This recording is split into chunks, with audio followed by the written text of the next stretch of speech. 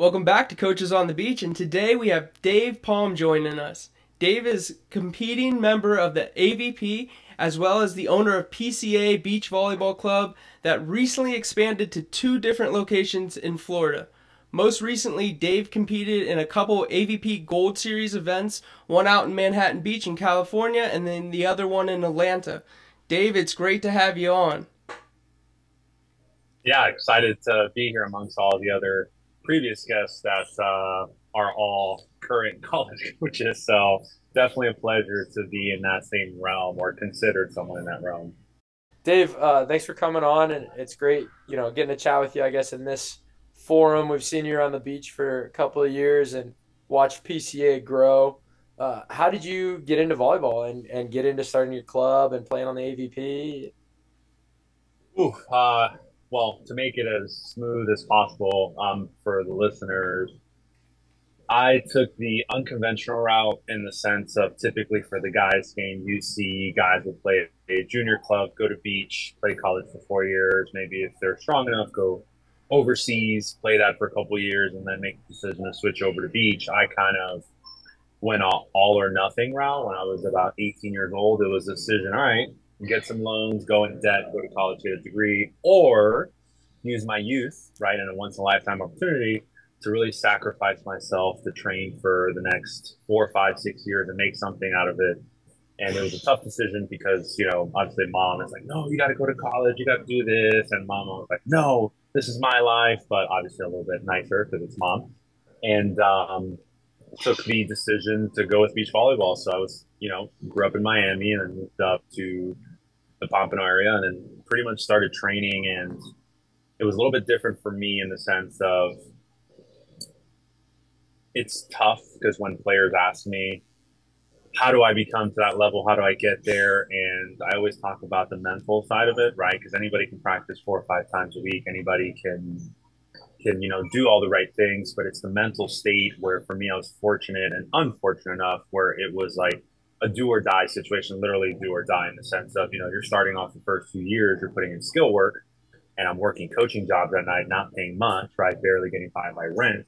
And then any local tournaments, you're counting pennies and you're going to the grocery store, being limited what you can buy because hey, if I don't win next weekend, I'm putting up 100, 200 bucks to compete food. And if I don't get it to the finals and get my money back, I'm in the hole, right? So it's a very tough situation where I'm kind of fortunate I kind of went through because a lot of guys or a lot of people by the time they get to the beach side, they've already have a job lined up, right? They went to college, have their degree. And for me, it was kind of like everything was heightened a little bit more because I knew it was, if I don't do this, I cannot eat for the week. I cannot pay my rent for the week. And eventually, started playing and started breaking the ice, had my losses, just like everyone does have their losses. I call it paying your dues, right? Giving your 10% to church has to speak so you can get back tenfold. And kept on with it. There were shaky moments where I was 2.5 years in and I wasn't seeing results and I wanted to quit. And I'm so glad I decided not to. And the people around me were a good group of people and telling me the potential that I had. And I stuck with it. And here we are 13, 14 years later, still playing the sport that I love and in a different position where I've been able to create something out of nothing in the sense of a beach volleyball club where that's where the generations are to come. So to kind of answer your question, yeah, it was something where I took a gamble, had a dream, right? I remember watching, this is where I started in South Beach, 2008, the AVP came to South Beach. And recently they came this past year as well, which was great. So it's kind of like a full circle thing. But about 13 years ago, they came back to South Beach. I saw the dream team, Misty May, Carrie Wash, the dream team, Phil Dahlhauser, Todd Rogers. And I just sat there on stadium court all the way to the top feature. And I watched them play back to back. And I said, this is what I want to do for the rest of my life. And funny enough, last year in Tavares was the first time I ever played Phil just because the way the brackets line up. So it was like a full circle thing. I was like, wow, watching this guy, the fact that he's still playing.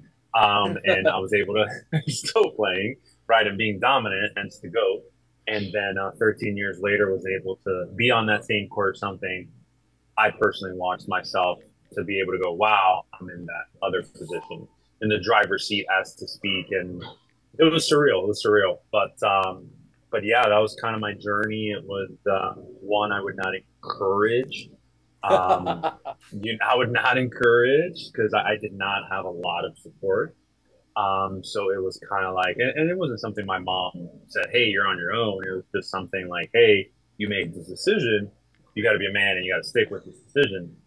So it was always like a personal thing where I was like, "Okay, I'm not gonna rely on her. I'm not gonna." And every once in a while, mom, would, "Hey, you okay? You okay?" And every time I would see her on the weekend, she would be like, "Hey, here's a little $20, you know what moms do, right?" So just to make sure I'm alive and checking in on me, but. There were some rough moments with the boys, shacking it up in houses, volleyball house, traveling, turning, sleeping on floors, couches. One time was a closet, right? You did what you had to do just to get by and travel. So I'm fortunate enough I got to experience that journey, but I'm also fortunate enough where I can now coach girls to this day and help them avoid all of that and potentially even get scholarship opportunities, right? That's the new thing in town. Yeah, pushing them to have a better life kind of than what you felt like you had. Did you ever live in the Dana Camacho house? Were you ever down there in that I squad? was not in, I was not in the Dana Camacho house, but I'll tell you what, a lot of people don't know this, and I don't know if he's going to hear this. You would never guess this from Dana Camacho, but he is a neat freak. I am talking about. I've traveled with him for 2 to 3 tournaments, and the first time I ignored it. The second time, I just started noticing sequences. And I was like, this can't be. So I would go to the bathroom that we would share when we travel, and I would move a little shampoo bottle just a little bit to the right, and then come back hours later, and it's back to the same spot. I'm talking about the cleansiest guy, where we would have a 3 day tournament, play the first day. He would come back, his dirty clothes, he would fold it and then put it in a pile, right? So he can have it organized when he leaves the hotel. And you would never guess it, but I guess that's a testament to his discipline to detail when he's playing. Because that guy has great vision, great feel of the game. So I mean, it makes sense when you put it together. Yeah, this is the same guy that we're talking about. We've seen play at Dig the Beach with a cigarette in his mouth. So I mean, he's quite the character, and I mean he's known for the sky ball, right? There's a little discrepancy about who started the sky ball first, whether Dana taught. Dana might be the teacher, Adrian, so yeah. Did you play with him at all outside of a couple of local tourneys, or did you ever run it back with him on the NVL? with Dana or Adrian? Either Adrian, yeah. So actually, in 2018, I believe, no, sorry, 2017 was the last NBL, and P1440 came around for 1 year. Did that. That only lasted 3 events. That was really fun. And in 2019, I was like, all right, still figuring out the whole club thing, right? I just started club late 2018. I don't really count 2018. So I was figuring out like the club portion of it. In 2019, I played a qualifier with Dana, and I'll remember. I'll never forget our first round. We played these local guys, pretty good. Started off, we won in three. That was a little shaky, right? I was like, okay. Second, we played Rossi and Dentler. He was feeling it. I'm talking about he was back to his old ways, just skyballing out over there at Woolies, I think it was, where they have the two courts in Texas, right? So that's where they had part of the qualifier. So we played there. He was skyballing those small little two court. He was just letting it rip, and we beat them in two. Then third, we played Lindsay and Hamilton. Daniel Lindsay, I believe he's coaching Nuss and Close right now. And we played them back in the day. We beat them in three as well. And then our last game, his legs just got a little gassed out. And speaking to what you were saying earlier, I'll tell you what, in the timeouts, he was drinking his 2 liter Coke, a cigarette in the mouth, getting ready in between timeouts. And people were like, doesn't that bother you? And I was like, man, I don't care if this guy does 4 or 5 cigarettes. If he sides out, I'm okay with it. But honestly, he wasn't conditioned because Dana never practices. He's just a stud that way, right? He just has natural gifted talent. He never practices. He just goes to the beach, plays game, and says, "Hey, I'll play you guys 2 against 1," and then he'll play a match 2 against 1, and then he'll on his timeouts he'll start playing some backgammon and play like $1 games of backgammon. And and he's just that good. And then unfortunately, his legs just gave out, and there was a couple of things I looking back, I could have done a little bit better, but unfortunately, we lost, and I was round to get in. And fortunately enough, we ran the numbers. If we would have qualified, we would have played Phil first game, and I wanted that to happen so bad because I know Dana would have stepped in there to Skyvon, run his mouth against Phil, just to test him because Dana always wants to push the envelope. So that was pretty exciting. And then as far as Adrian, fun fact, my first open tournament at 18, I played with Adrian in Fort Lauderdale, and we won that tournament. Yeah, we were in the same training group before he went to Italy, so that was exciting. You're the South Florida man. Um, but you managed to Yeah, get well, I guess. you played obviously with those legends. You managed to get your first win with a West Coast guy, right? Talk to me about winning with Mike Playcheck on the NVL. How does this come Ooh, about? How does this oh, partnership happen? How do you guys get there? so man, so that's a great story. So the year before I played with Mike Playcheck was playing with Austin Rester, and they were playing really smooth. Like I'm talking about really smooth. So the year before that, he played with Austin Rester. They made it to a lot of semifinals appearance. I was playing with Drew Mallon, and that year before that, we there were 6 events. We went to 4 finals, lost all 4 finals to my good buddy, but darn him, Josh Binstock. He played with Sam Shatcher. Yeah, and they beat us every final we played in the 4 finals. And after that season, I talked to Drew and I was like, hey, let's try something different. We did well, but and also I think he had an injury along with it, and we were trying to see if he recovered. And called up Mike because Austin couldn't play, and we played that first tournament together, and it was smooth. I'm telling you, we went 5-0, and our all the games were tough, but our final was really tough because we played someone I played with this year and last year, Rafu, and Matic in the final, and we were smooth. We just sided out very well. We just felt each other on the court, right? The strategy was very similar. I mean, he's a smart guy. As you can see, he's coaching Andy and Miles on the AVP and World Tour. So he's a smart guy, he's very tactical. And I think I would say today I get a big portion of that as well because I see the game in a very tactical aspect. But it's almost like a Cinderella story where the first time we played together it was smooth, and then we played a couple more after that, and then he had to step away for a little bit. I forgot what it was, and then that's where I picked up Eric Zahn, RP, and then then Mike took us. He played a couple with Jeff Samuels, and then I think that was his last year playing, and then the kids and everything.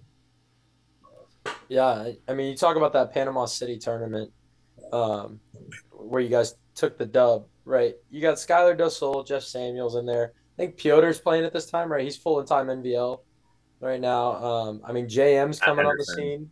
Yep.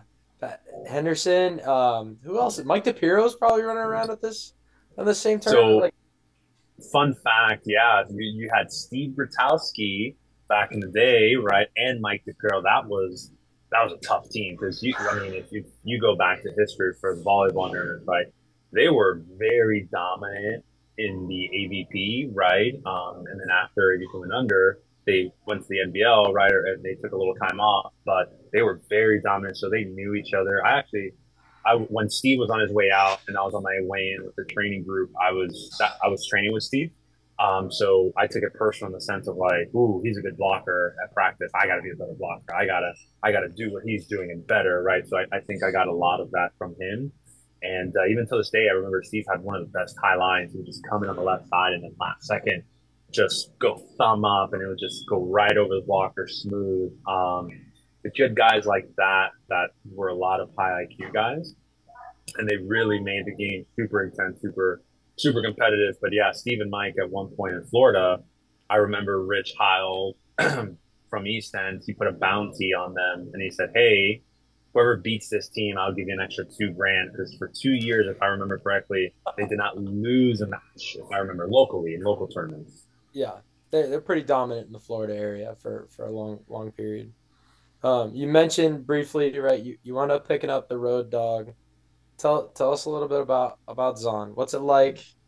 What was it like hanging out with him? What was it like traveling on the road? I mean, Is he Dana Camacho-esque where he cleans up after himself, or plastic bottles under the under the bed? What are we talking about here? Oh man, it's funny because I have so many pictures. I don't know if you guys can use that later. So when I tell you this guy was a free spirit, life of the party, that is an understatement. And it was very interesting because everything that he did, he was all in. Like his mind wasn't somewhere else. He wasn't distracted, whether it was practice, tournaments, hanging out with friends, traveling, having an adventure, right, with the boys. It would be so engulfed, so just so focused, and you got all of him, right? So every emotion that he was feeling, he would feel it. And whenever there was something that he didn't like or something was off, he would just say, "Hey man, I'm not feeling it. I'm gonna get out of here," because he just didn't like the standard or didn't like the environment. But it was great because this is someone where, if I remember correctly, he was still in New Jersey at the time. We played, won, we did okay, and we told him like, "Hey, we got a training group in South Florida," and he did not hesitate, right? And he packed his bags and went down. And it all started when I played what's that tournament? Pottstown Rumble with him, and it was crazy because he was younger than me by like 2 or 3 years, and he said, "Hey man, I want you to come play Pottstown," and I was like, "Really?" And he's like, "Yeah, I'll pay for everything," and I was like, "What?" I was like, okay, that's a kind gesture." And he flew me out, got to Cherry Hill, New Jersey, and of course, his whole free spirit. I'm waiting outside, right, for him to pick me up, small airport, and he's driving by. His body is halfway outside the window. His brother's body is halfway. They're honking the horn. They're like, "The scam is here! The scam is here! We're here to scam everyone!" And I'm like, "You got to be kidding me!" And like, just did not have a care in the world. And he was a great guy, fun to travel with, and we competed. We had so many matches. One in particular in Formosa.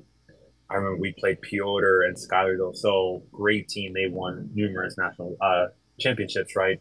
And we won the first set. And I remember we were down bad the second set, like down bad. And we came back and rallied like 4 to 5 points in a row to win this match to seal the deal. And that was bittersweet. That was bittersweet. And, the emotions that we felt because we experienced that together at practice was the big differentiating factor where I knew he was all in at practice. He knew I was all in at practice. So those small moments of pressure, as some people call it, we didn't feel that because we knew the expectations and the standards that we had for one another.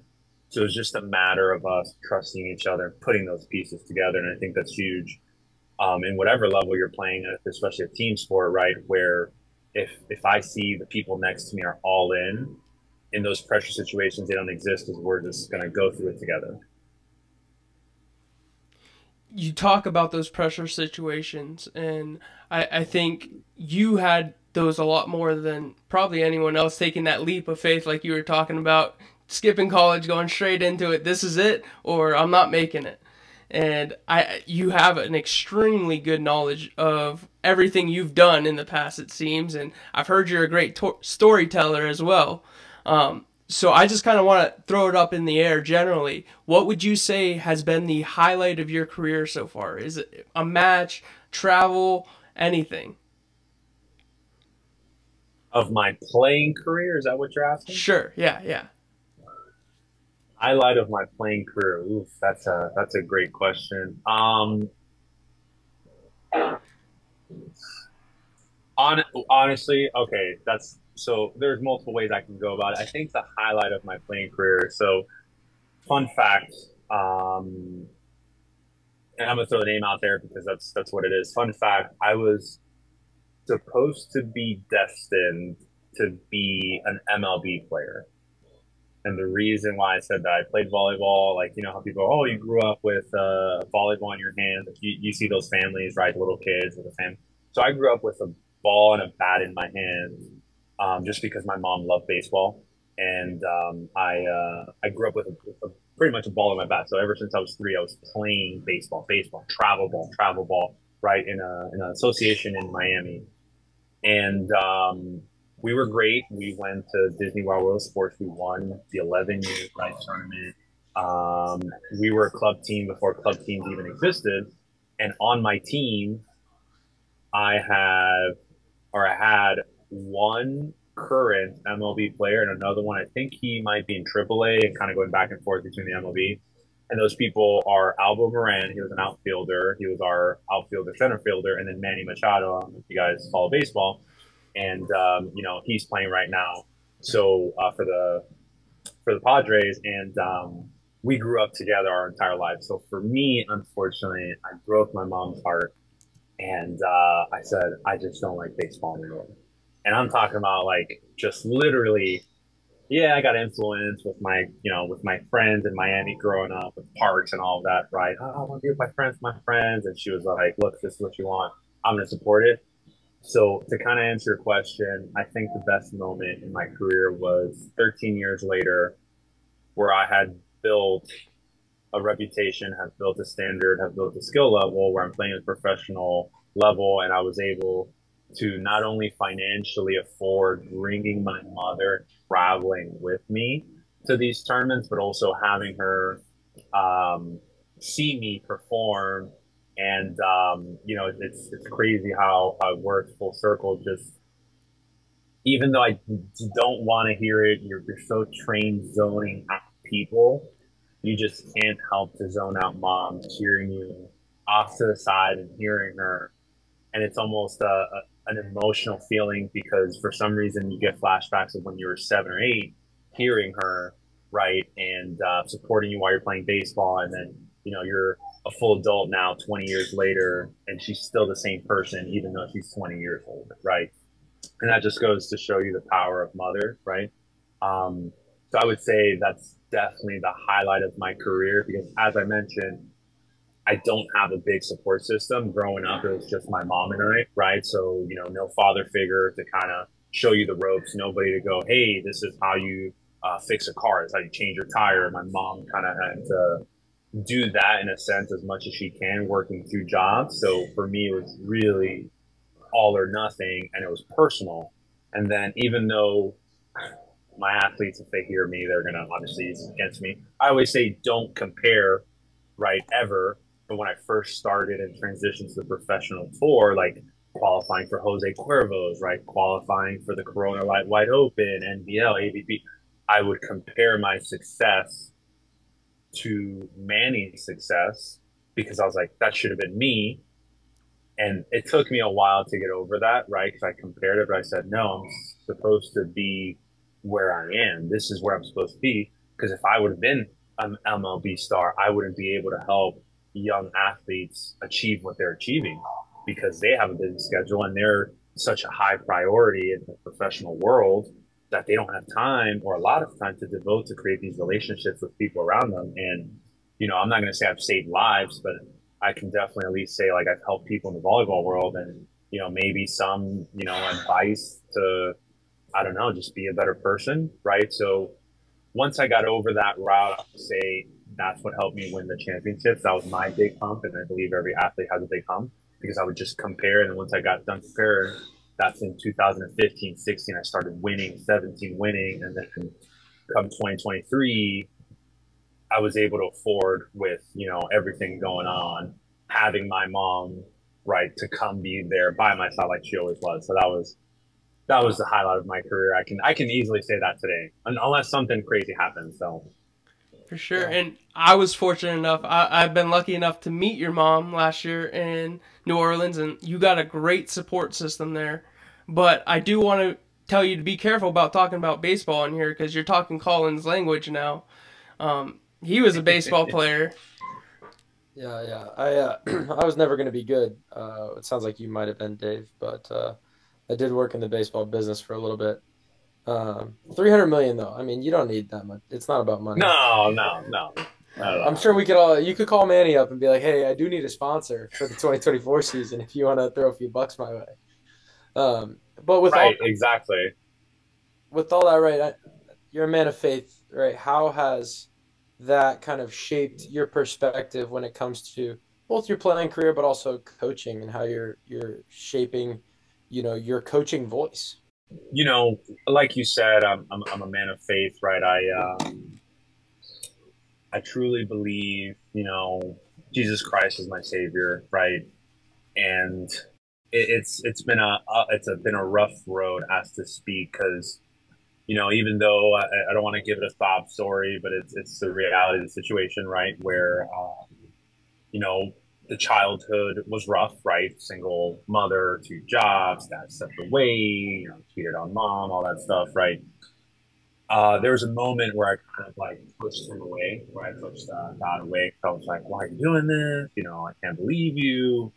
And it was a rough patch where I'll never forget Alex. That was his name.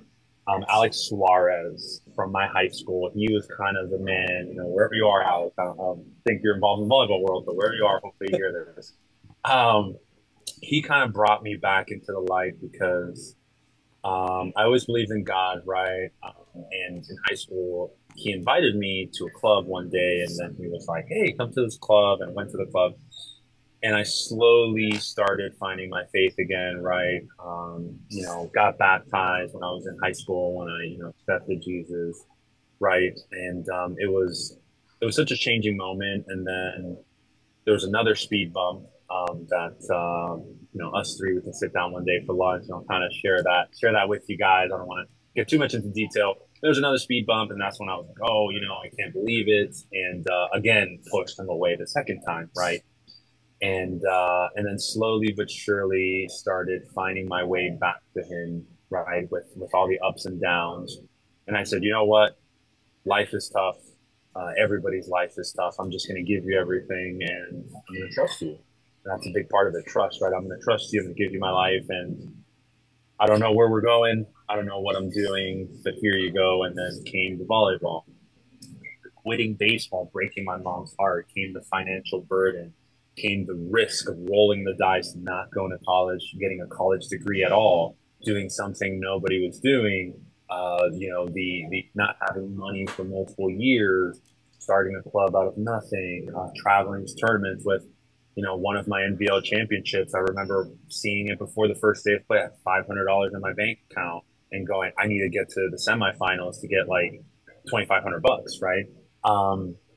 So going through all of that to today, where I am very proud to say I'm glad I went through it, and I'm glad I persevered through their side, because my life is not over. There's still going to be a lot of milestones. But whenever an athlete comes up to me and she asks me these questions of faith, right? Because I'm not someone that likes to shove it down someone's throat. But if an athlete sees how I pray before every match, right? How I give God thanks after every match, win or lose, right? And they ask me these questions, or just a bystander, I will be more than happy to share my experiences, because, I'm kind of in the mindset of I'm human, you're human. We all have tough lives, right? Nobody's perfect. And I've made some really bad mistakes, and I'm sure the person across from me has as well. But let's look at the bright sides from all those tough situations. And for the athletes that do have that belief, right? I give them my volleyball examples, like, hey, this is what happened to me when I was 21, 22, 23, right? It could be relationships, it could be family situations, it could be volleyball's not working for me. I wanted to quit. And I prayed to God, why am I doing this? I devoted everything to volleyball. It's not working out. I'm not getting the results I wanted. And, God has, I truly believe in my heart, God has a place for everyone and a purpose for everyone if you just come to Him and trust Him with your life, right? Because a lot of people, they'll pray, and that's the great first step. But, saying a couple words and trusting in your heart, those are two different things, right? Like when I see these young athletes trust me with their future of volleyball, I take that personally. I lose sleep over that, because I'm like, I'm trying to get her better, and I'm struggling with my coaching. How can I become a better coach to get her to where I need her? Sometimes that means calling other coaches. Sometimes that means, hey, we got to do a different style of coaching for you, right? Or we got to talk a little more. So for me, that's a big point in my life. And thank you for asking. Because like I said, I'm not someone that would just, be all in about like, oh, this is what I'm about. I typically just wait and sit back till someone asks or bring it up because I'm just a laid back person kind of mindset. But I'm always, for anybody listening, player, parent, or just a volleyball fan, I'm always someone that you can reach out to me and ask me anything. And if I have the answer, I will. And if I don't, I'll just say I don't because one thing that, looking back where it was tough, with Zahn, the situation, right? We didn't have a lot of conversations about that. We spent a lot of times traveling. So, I always think back, man, what if I would have just shared a little bit more, right? Because we spent a lot of personal time, right? What if I would have just said something like, hey, man, I can't because I'm going to church, right? Or, hey, man, I can't because I got to spend, my 20 minutes in the morning reading my Bible. If he would have been like, what do you mean by that, right? Who knows if that would have changed. So for me, that's something I always carry with me. Um, so yeah, I'm definitely open to anybody, but I do take that with me when I coach the juniors. That's for sure. Yeah. Out of curiosity, do you spend any time with Avery Drost at all on tour? I know you guys have the Zahn connection, but also another guy who's strong in faith. I was just curious if you guys have ever spent any time together.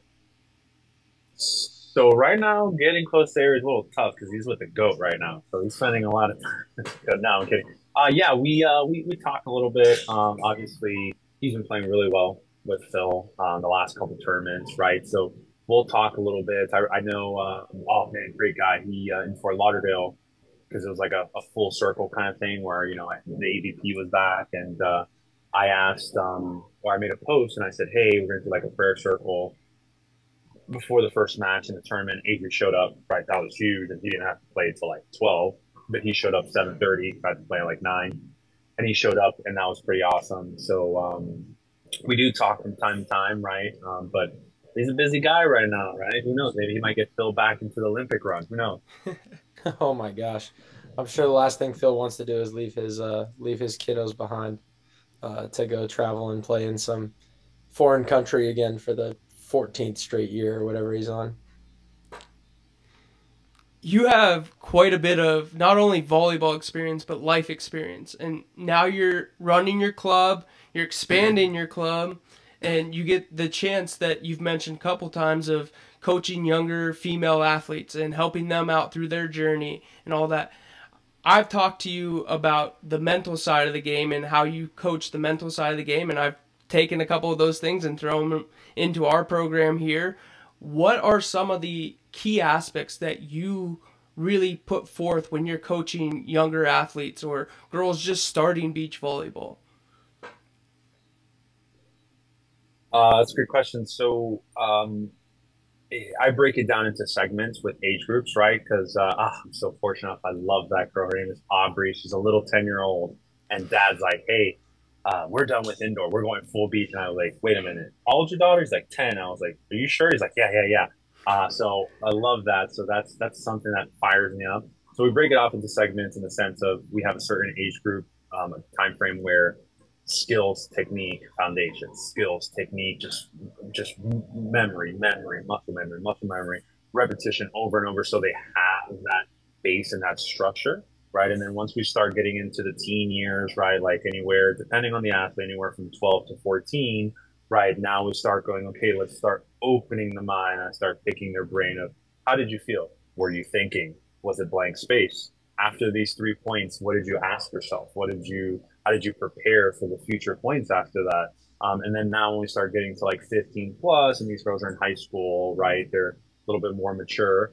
Um, I have my expectation for my athletes of if you are not thinking every single point, you are not finding a way to be as effective as possible. And it's not something where, you know, you can't be silent, but if you're not at least remembering sequences of what the other team is doing or what you and your teammates are doing, it's hard to generate points when you really need to generate points, right? So for us at practices, even though in college it's a little bit easier in tournaments, My girls are not allowed to go under the net at practices at all. Doesn't matter the drill, they're not allowed. And the reason for that is when we compete and play games and they do side switches, just like you would in college, right? The coaches are there, but obviously, sometimes we do practices where it's like, hey, coaches, let them figure it out.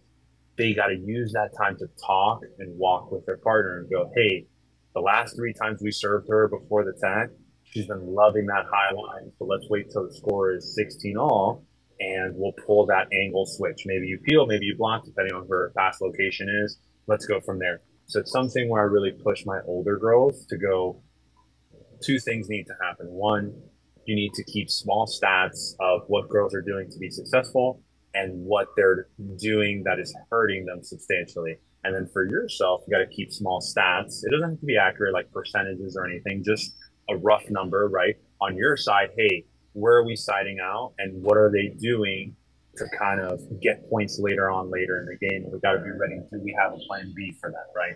So it's something where there's constant dialogue between the older girls, just so they're not surprised, because what I've witnessed over the many years of coaching that I didn't implement in the beginning of my coaching career was that mental aspect where I see a lot of girls kind of panic and freak out in pressure situations because I wasn't very disciplined on teaching them to really use their mind to the full capacity, right? So now when, let's say you're playing a good team and they are on the same page where they're thinking just as much as you are, you're like, ooh, I see what she did there. Okay, so she's been saving that play for me. So now I have this and I can run it back because I know she's either going to go back to her original defense or she's going to run it again. And then you just come up with a different offensive system, whether it's a back or quick. You just disrupt them so they don't build into that rhythm. So for me, that mental aspect is massive with my older girls, but we slowly integrate it as they get older. Yeah, you hear about that great story of the professor Todd playing with Phil, and I can't remember what. I think it was the Brazilians. They were playing in a match, and they're going back at maybe 14-13 or something like that. And Todd goes, he's gonna hit the cut shot here. Phil goes, all right, sounds good. And so they run the play, right? And sure enough, Brazil hits a cut shot, and Todd doesn't dig it. And Phil goes, what the heck, dude? You said this was coming. And he goes, I know, and I want him to know it's there. Because then, they side out, and then they side out back and forth. And all of a sudden, that 1919, Todd goes, cut shot's coming. Scoop, puts it away, right? And now you're up 2019, and you've just stolen a point. Now you're putting the match away. And it's just like that, right? Can you keep track of what do they think is open? What do they know? We teach it at a very rudimentary level of like 3s and 4s, right? Hey, show angle, dive line, right? But can we go to the bigger cat and mouse game, right? Can we convince them to shoot when they want to swing? Can we make things really uncomfortable? How has vision impacted your game, and what is kind of the thing that you're looking for when you're doing that reading up at the net, especially when you got those big shades on? You used to wear the sunglasses, Yeah. of course, of your face. Yeah, so that's a great question because the guys' game is a little bit different than the girls' game, especially the way the skill for both genders, right? The way the skill has evolved over the last couple of years, and the girls' game is not too far from it. But I would say back then, or not even back then, I would say, around the 2000s all the way to the late, 2015, 16. I would say it really turned, especially after COVID, but I would say even around 2008, the game has changed where in those early 2000s, mid 2000s, it was a lot of basic defense, look at defender, go away from defender. Basic defense, look at the defender, go away. They show early, look at the defender, go away. Now it's evolved to where you have bigger players stepping into the game, right? You have taller athletes covering more court, faster players with their training. And you have players going, hey, I've been watching your film. I know what percentage you can and can't hit. So I'm just going to stand a little bit more this way, and I'm going to give it to you to see, like you were saying the story with Todd, right? And see if you hit it. Are you still stubborn with it? Are you going to hit it? Are you saving it up for the end? And I'm preparing for that alongside with, guys are getting more physical. So now it's not just playing as a defender. Even myself, I'll have practices where it's like, hey, you have to hit towards the blocker side and use the hands, right? So for the guys, guys are getting so good playing that small ball against the blocker where you're forced to go, all right, I'm hitting it towards the blocker side and finding hands and just hitting high and deep. So you got, in the guys game, and the girls are not too far from that, but the guys game especially, I think that's where the game has really scaled. So as far as vision, I've worked both aspects, finding the defender, finding the blocker, but ultimately the way I teach it is if your timing is correct, you should be able to see both. If your timing is correct, you should be able to see the ball, the blocker, and the defender. If you're a little left, a little right, you're too early, you're going to lose one of the three, sometimes two. And if you lose two of the three or one of the three, then you're a little bit too early, a little bit too far from the ball. And also depending what set you're running, but let's just say a regular up and down set, right? From the pin, right? If you lose one of those objects while you're taking your approach, then you are probably mistiming the ball, right? And something that I use when I do private lessons, pretty great actually. I have my girls tuck in their shirt into their shorts, like really, really tight. And then I have them bite their t-shirt, the collar of their t-shirt. So I say, look, bite the collar the entire time. If your t-shirt gets untucked from your shorts, that means you're way too under the ball and you're looking straight up to the sky. So you are losing your vision, right? So that's something where I'll give you a little nugget, whatever. I'm getting to the end of my career, so who cares? I'm getting to the end of my career. I'm not a head bobber. I'm an eye looker. I don't bob. A lot of guys and girls, which is fine. There's nothing wrong with it. They do a hard look. For me, I kind of like that as a blocker because I see where you're trying to hit, right? I do more of a lot of extreme eye look going up and down because for me, it's worked where I can make a decision last second and they don't know if I'm looking at the blocker or the defender. So that kind of helps out tremendously. That was the old St. John strategy. They used to say St. John could be up in the air, hand on the ball, still looking at you the whole time, not even eyeing his hand making contact. So, yeah, no, I mean, vision's king, right? I mean, who can't, the way the game's being played, you watching Christian Sorum or Laura Ludwig, I mean, they're never stopped. They're in constant motion. Even April Ross was getting that way. It's definitely gotten to be such a faster game, and that's why you see the offense is speeding up. I mean, I don't think you didn't play Andy and Miles this year at all on the AVP, did you? This year, Andy and Miles, no, but I played Miles with Paul last year and then Andy with Miles Evans last year as well. But no, I've not, I actually want to play them, but Yeah. because I have a little strategy. I was actually talking with Dylan. Okay. I have a little strategy to stop the offensive aggressive jump set two ball, but also I would need to practice it with someone. That's also the downside. Not a lot of players on the east coast of Florida, that's for sure. Yeah. But I have You a gotta get theory. Chase. Yeah, exactly. I have a theory. It's not. I don't know if it works, but it's a theory, and I feel really good about it. We could talk after we get off. Yeah, if it comes Yeah. to fruition, we're gonna need a clip of that and like a whole one-page article about what you were thinking, how you executed it, and then we'll publish it everywhere. Yeah. That'll be your career, the end of your career, big like masterpiece, right? You'll send it to Volleyball Mag. We'll get it all blown out. Because by the transitive property, you'll be an Olympic gold medalist at that point, right? They Oh beat yeah, of course. Yeah, Christian yeah, and Anders, so you beat them. That's throws you right exactly. to the Yeah. top. All you need is one set, and they're like, "Look, it worked." Exactly. Yeah, but you see that speed getting going, right? I mean, have you thought about changing up? Has your offense changed at all, right? Are you trying to speed things up or move things around? How has that part of the game evolved? So for me, actually, I always have ran a dynamic offense, but just like I mentioned, right, when you run a dynamic offense, you really have to practice with someone because, like for me, I don't have a problem running a tempo set. I don't have a problem running a shoot set to the pin, a back set, right? Um, but when you don't practice with someone like with Zahn, we ran a lot of that stuff every now and then. Maybe not to the point where it is today because the game wasn't there, right? But we ran a lot of quicks, a lot of push to the pin, right?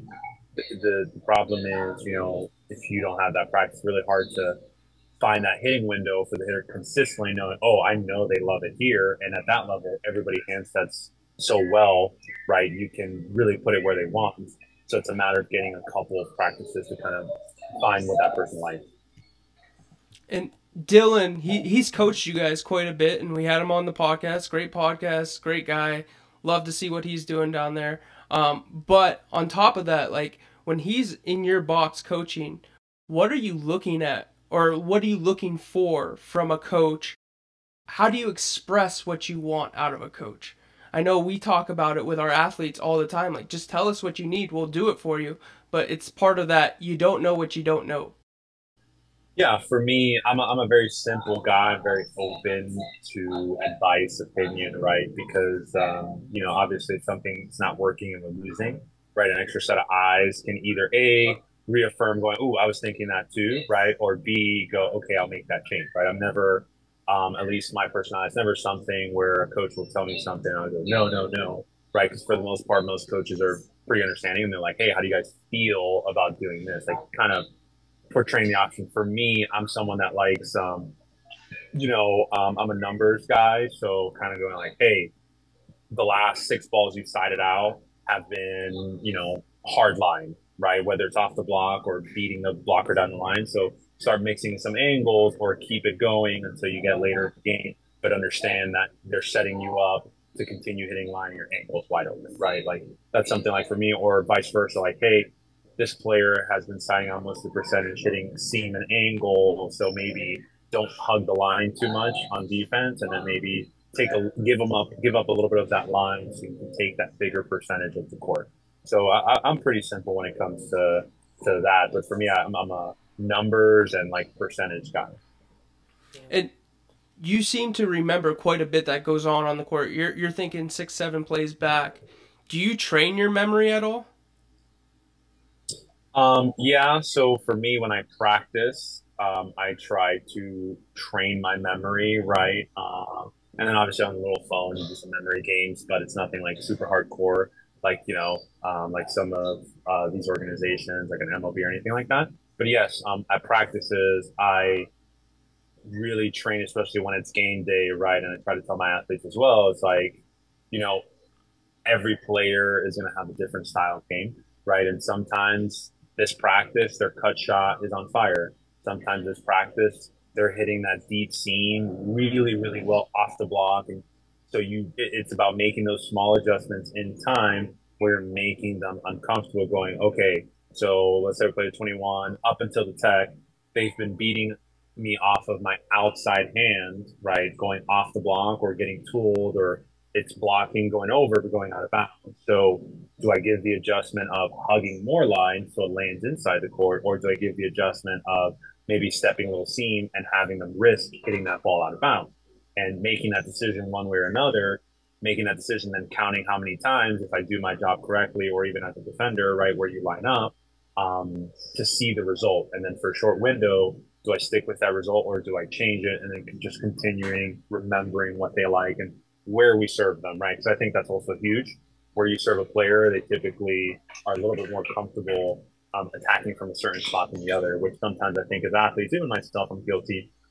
We just get lazy on just like serving the ball to a player instead of going, no, let's serve them short right shoulder, and not necessarily to get an ace, but just to get him to lean forward, to reset on that approach, and maybe he has to rush on his last 2 steps. So definitely try to remember as much as possible is key.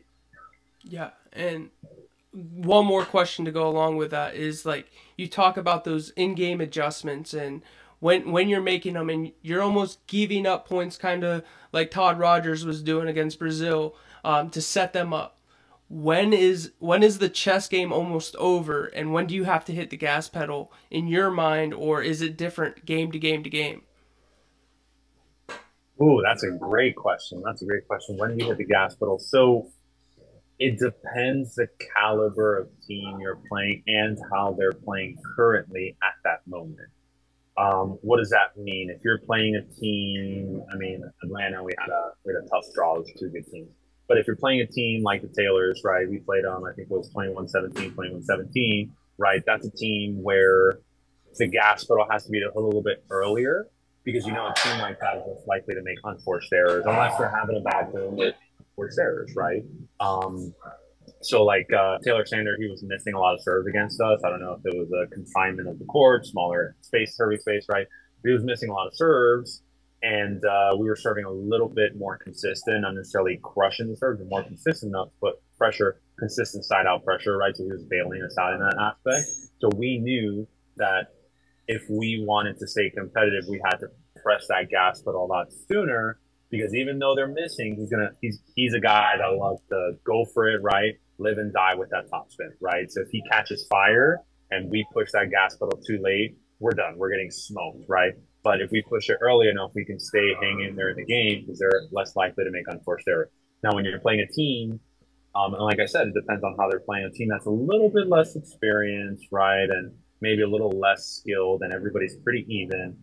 That's where you can rely on maybe going a little bit later and saving it for later in the game, just because, you know, both teams, depending on the caliber as well, right? Both teams are at the same level. You can kind of go, okay, all four players are less likely to have a high error rate. Let me save it later.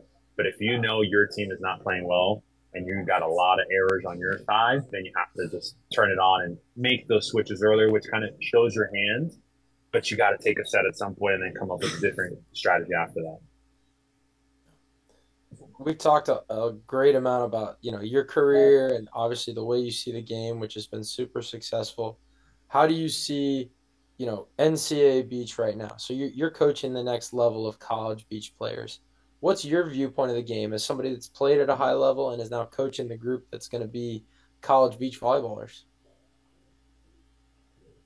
Oh my goodness, the level that right before COVID, going into COVID, and even a little bit before COVID, just the level has changed just dramatically. Where you know what I see the biggest, that impresses me is girls committing a lot younger to the beach game, right? But also a lot of a lot of hand setting, right?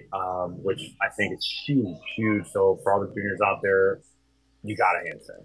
You want to play at that next level, you better bring out those hands, get your feet to the ball, practice good footwork, getting under it, right?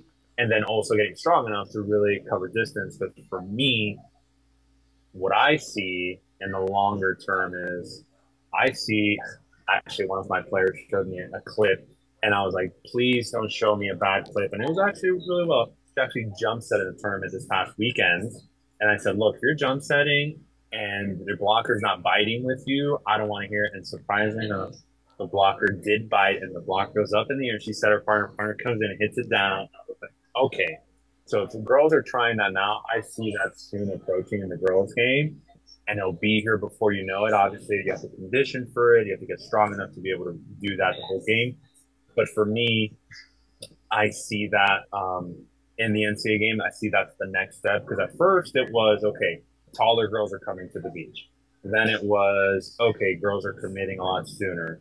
Then it was, oh wow, everybody's starting a hand set. The refs are letting a couple more hands go because everybody was too scared at first, especially junior tournaments.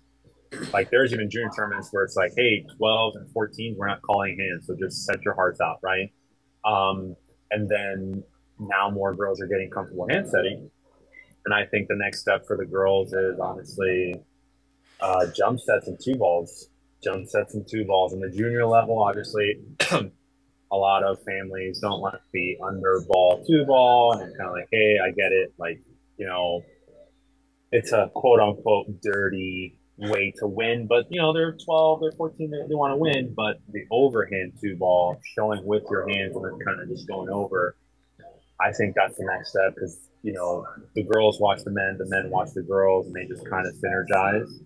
And I think that's where the next levels are being. You start to see Melissa and Brandy from the Canada team. You start to see a little bit of that. Hey, let me put you up on two or pass wide right, and then you set me to the pin. You're starting to see that a little bit more. So I'm curious to see how the Olympics, because I think everybody's going to obviously tune into that. Curious to see if there's any women's team that are start implementing that or working on that, because that's where I see it. I mean, we train our girls, hand set everything, right? Get your feet, don't bump it unless you're diving for the ball. but also we've been working on two balls as well because spreading out the offense is it's tough. It's very tough to defend. Yeah, I think you'll see maybe a little uptick in service pressure as well. I mean, you notice in the NCAA tournament the last couple of years, the champions, the top out of the top three pairs or top two pairs, you got 8 out of 12 people ripping topspin serves. And I think that's the perfect antithesis for the jump set, right? The reason it's survived so long, I think, on the FIVB between Oman and Helvig and Andy and Miles has been while the Mikasa is probably harder to pass, it's also a lot harder to serve. So you have a higher likelihood of being in system, especially on a men's net. I'd say women's side, like the two ball is going to make a big push, especially with like Brandy and Mel. You might see it with Stam and Schoon from the Netherlands if they can kind of figure out they've got some wonkiness going on right now. But there's going to be some really good teams that are going to put it up there and make a show of it. So it should be fun to watch. Final question for you. We got one of your club players on our team. Who's your favorite club player you've ever coached? Just kidding. Don't answer that. Do not answer that. No, it's been great having you on the show, Dave, and it's great learning everything that you've gotten, or all the knowledge that you've taken away from the game and kind of your journey into the volleyball game. So thank you for joining us. No, thank you guys for having me. I really appreciate some really great questions. And when I text you guys, I was like, yeah, ask away whatever you guys want to know. I'm pretty much an open book. I don't have an issue sharing because I think in my personal experience, sharing with the girls is just going to make them better faster, right? And then you get to go, wow, I was a part of history where we were pushing the girls like, hey, do this because that's where the next level of the sport's going to be. But let's turn the tables a little bit. I have a question for you guys. So yeah. I have a question. Don't think you guys are gonna get off the hook here. So my question to you guys is: I heard a rumor that you guys were starting a TikTok page and going to do some TikTok dances for coaches on the beach, and you're going to get coaches dancing on these TikTok platforms. I don't know where you heard that, but that did not come out of my mouth. Yeah, I can't say you met a less TikTok savvy person than me. Yeah. Maybe it was the Christy episode where she talked about her dancing and her TikToks. Yeah. I heard Tech's got a great TikTok page. If you want to go, does PCA have a TikTok page? Can we promote that? We do not, but we have a YouTube page. But I'm relaying what the people want. You got to give the people what they want. You got to give the people what they want. That's a fair point. We'll workshop in the office here, and we'll see if we can't come up with a way to pull this off. I love the creativity of the idea. This is why beach volleyball people are the best, right? Because nobody is better at promoting themselves than a beach athlete. Because you're grinding out there, right? Sponsors, you're like, hey, let me sell you on me. Here's why you should give Dave Palm 10 grand a year to travel around beaches of America. So yeah, that's a good idea. I mean, I'll talk to Michael. He's the boring one. He's the no guy in the house. I'm always the yes guy. Think about it. When you're streaming, you could TikTok live, and people could send you roses and coins. Just for having a great podcast. Could make some money and get out of coaching. No, I'm just kidding. I don't think that's on the dock anytime soon. But Dave, thanks so much for coming on, man. Best of luck. You got a couple more AVPs this year? No, not playing Chicago. I think that's it. Laguna it's a tough trip because it's a tour event. The points, not money, but I hear rumors they might have money, so we'll see if they do. I might go, but outside of that, that's about it. So I'm waiting a couple more weeks to see if my season's over to fully declare it, and then start off-season training, right, for next year. But we'll see because rumor has it, some stuff's happening in the background. So I don't know what that means, but I guess we'll find out. And then one last question, for the juniors out there watching as coaches, what would you say is the biggest value a junior athlete can bring to you college coaches when entering college? Michael, you wanna get us going here? Or you? I can start it off. What I always ask for is their true personality. I want to get to know them because this is not just a feeling out process just for us. Like, yes, we're going to make a decision based off of the team that we want to build or continue in a way, but it's also a way for them to get to know us, or see if we're the right fit.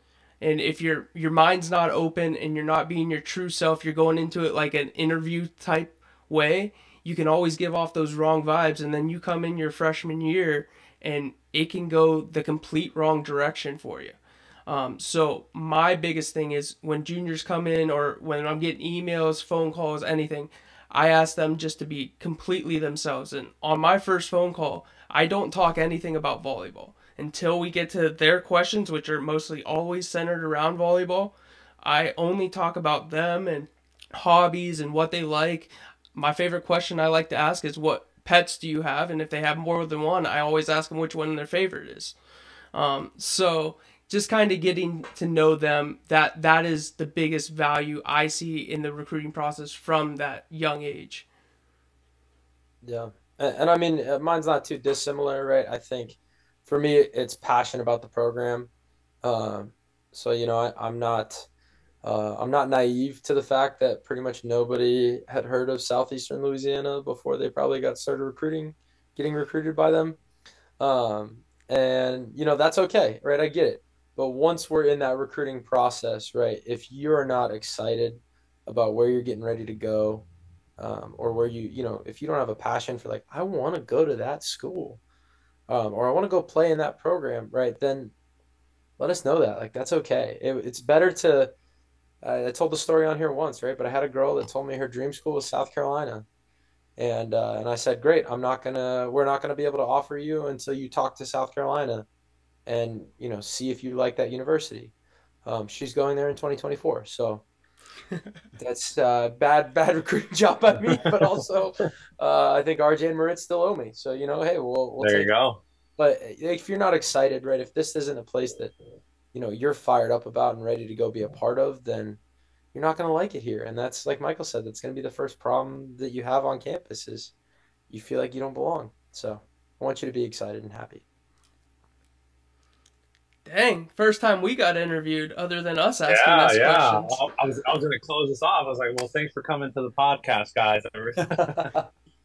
No, Thank you, Dave. Thank you for creating a very unique spin to your pod. That was awesome, man. Very fun first club coach. I'm not sure we'll have another great club coach like you, but we'll give it a go, I'm sure, at some point. Ooh, I mean, I don't know. You get Holly McPeak there. She gave us the rundown in Culver's Club in June. So she has a lot of good girls out there. That's for sure. Yeah, yeah, she does. Well, maybe Holly and Fenoy's was helping her with, and Barb was Yeah. helping with that. Yeah, yeah, that could be a fun shoot. All three of those guys on a podcast. Michael and I might have to just sit back and not ask any questions.